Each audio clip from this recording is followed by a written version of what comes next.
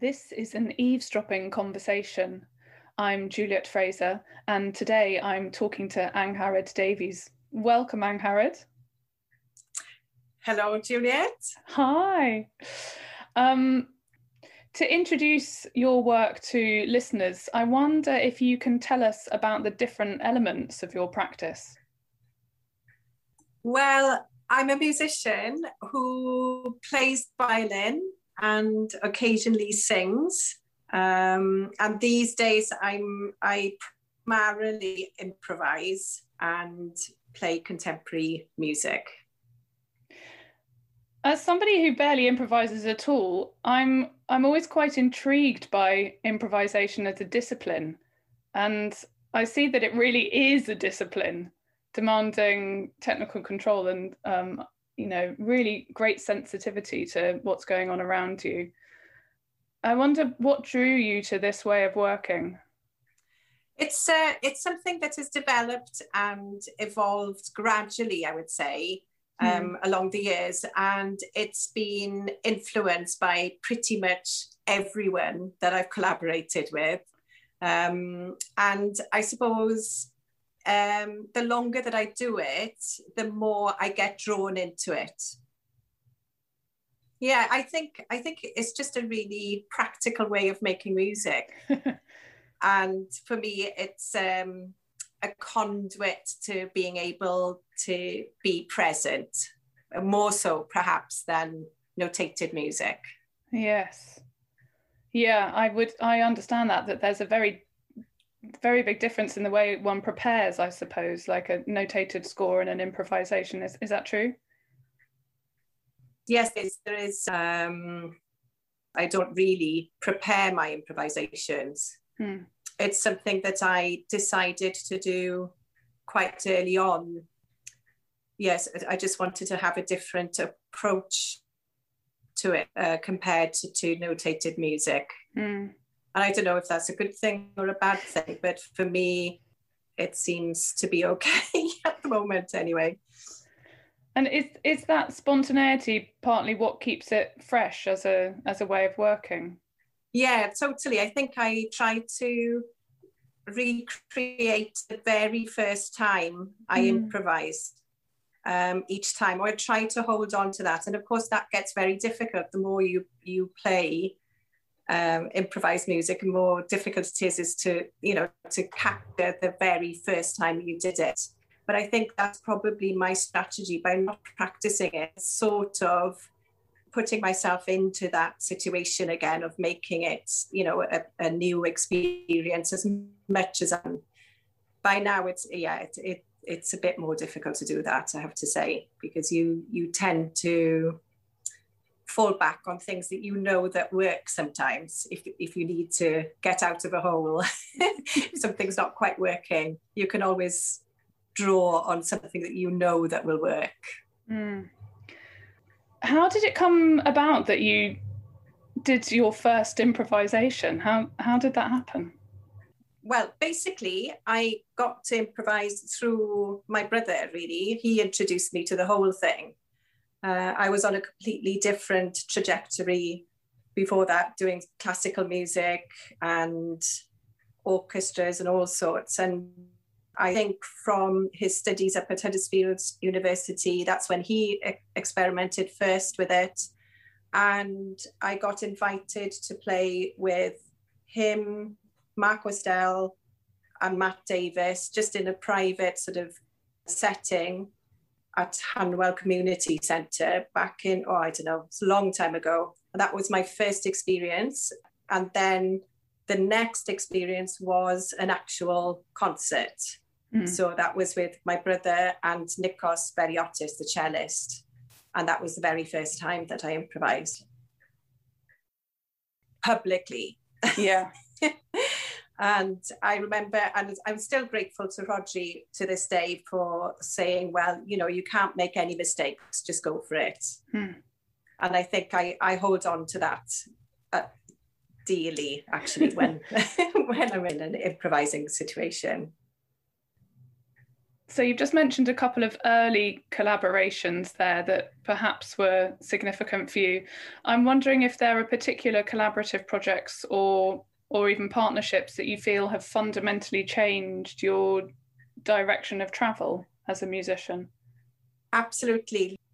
Lots of people, too many to mention really, and I'm making a disservice by few out because everybody basically, it's been a great experience to play with everybody.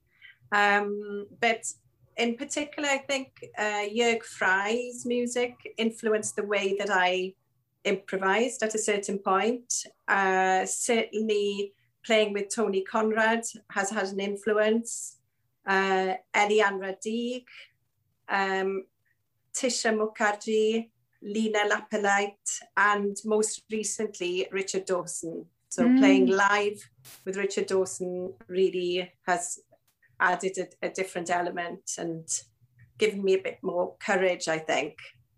Well, that's good to hear, because collaborations, in my experience, don't always give me more courage anyway, but yeah, that's very positive. A slightly charged question here. I'm wondering, because our scenes are quite different, I'm wondering, how do you feel your world of improvised music is doing in terms of gender equality or even equality more generally? I think it's doing well now. It's completely changed compared to when I started off. Oh, really? I was often the only female in the room. Yeah. And by now, things have really shifted. I was just thinking about a gig that I did back in 2019 at Wells in Austria, where, there was 6 females and 2 males. Yeah. So there's a big shift, I think. And I was reflecting that perhaps Cafe Otto in London had something to do with that, just bringing improvised music into a different space. Well, that's very encouraging.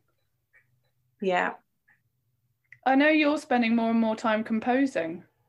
And in fact, I witnessed your wonderful orchestral piece at the London Contemporary Music Festival. What would it be? A year and a half ago now. And I can't remember the title, but it's something to do with witches. Is that right? Yeah. I ble aeth y gwrachod I gyd? Where did all the witches go? It's just, I loved that performance. I'd love to know a bit about how you made that shift into composing, and perhaps why you felt that was a necessary move as a performer. Well, I'm not sure that it's a conscious move at all, or a shift. It's something that's happened organically. I've just found myself in these situations, and 2019 was a particularly fruitful year for that. And it was kicked off with a 3-day residency at Cafe Otto, which again gave me space and, well, just confidence to be able to try new things, because I think up until then I'd been sort of interpreting other people's music or other people's projects. And this was really the turning point, I think, to start to lead my own projects. And lots of exciting things happened in 2019. So lots of opportunities. Are you hoping that you can sort of pick up where you left off there? Are there signs of projects on the horizon this year and next year that give you hope for that? Everything's gone quite quiet, Juliet, I have to say. Yeah. I'm not sure. I've lost that momentum, I think, that was there at the end of 2019. I've not been able to carry it forward somehow. But there's a collaboration with Jack McNamara that's coming up now in May, where I've been asked to make music for a WhatsApp play.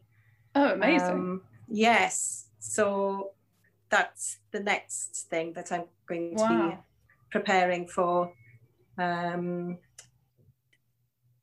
Oh, yes. And the other thing that's going to happen in June, hopefully, is a 3-week residency at QO2 in Brussels, run by Juliet Fraser. And I'm going to be exploring a new piece, hopefully, for me, playing the violin and singing. A multi-channel piece, maybe. I don't know what it's going to be, but that's for a project later on in the year with All That Dust. Oh. I don't know if you've heard of All That Dust, but I've heard a little bit about something to do with them, I think. Yes. That's Listeners is a record label that I run, so yes, I do know something about it.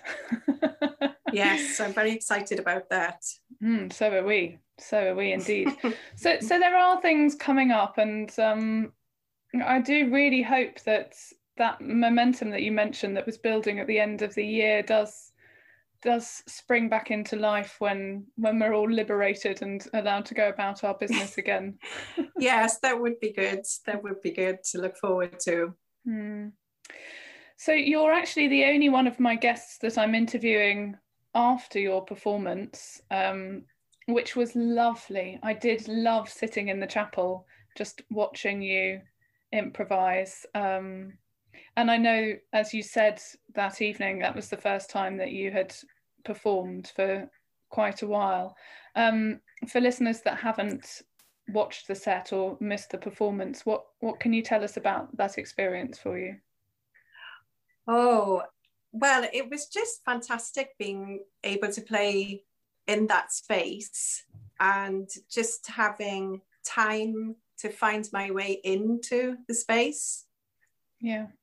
And yeah, to play solo again. I think the last actual solo that I played was back in, almost a year ago, an improvised solo anyway, in a performance space, not on Zoom.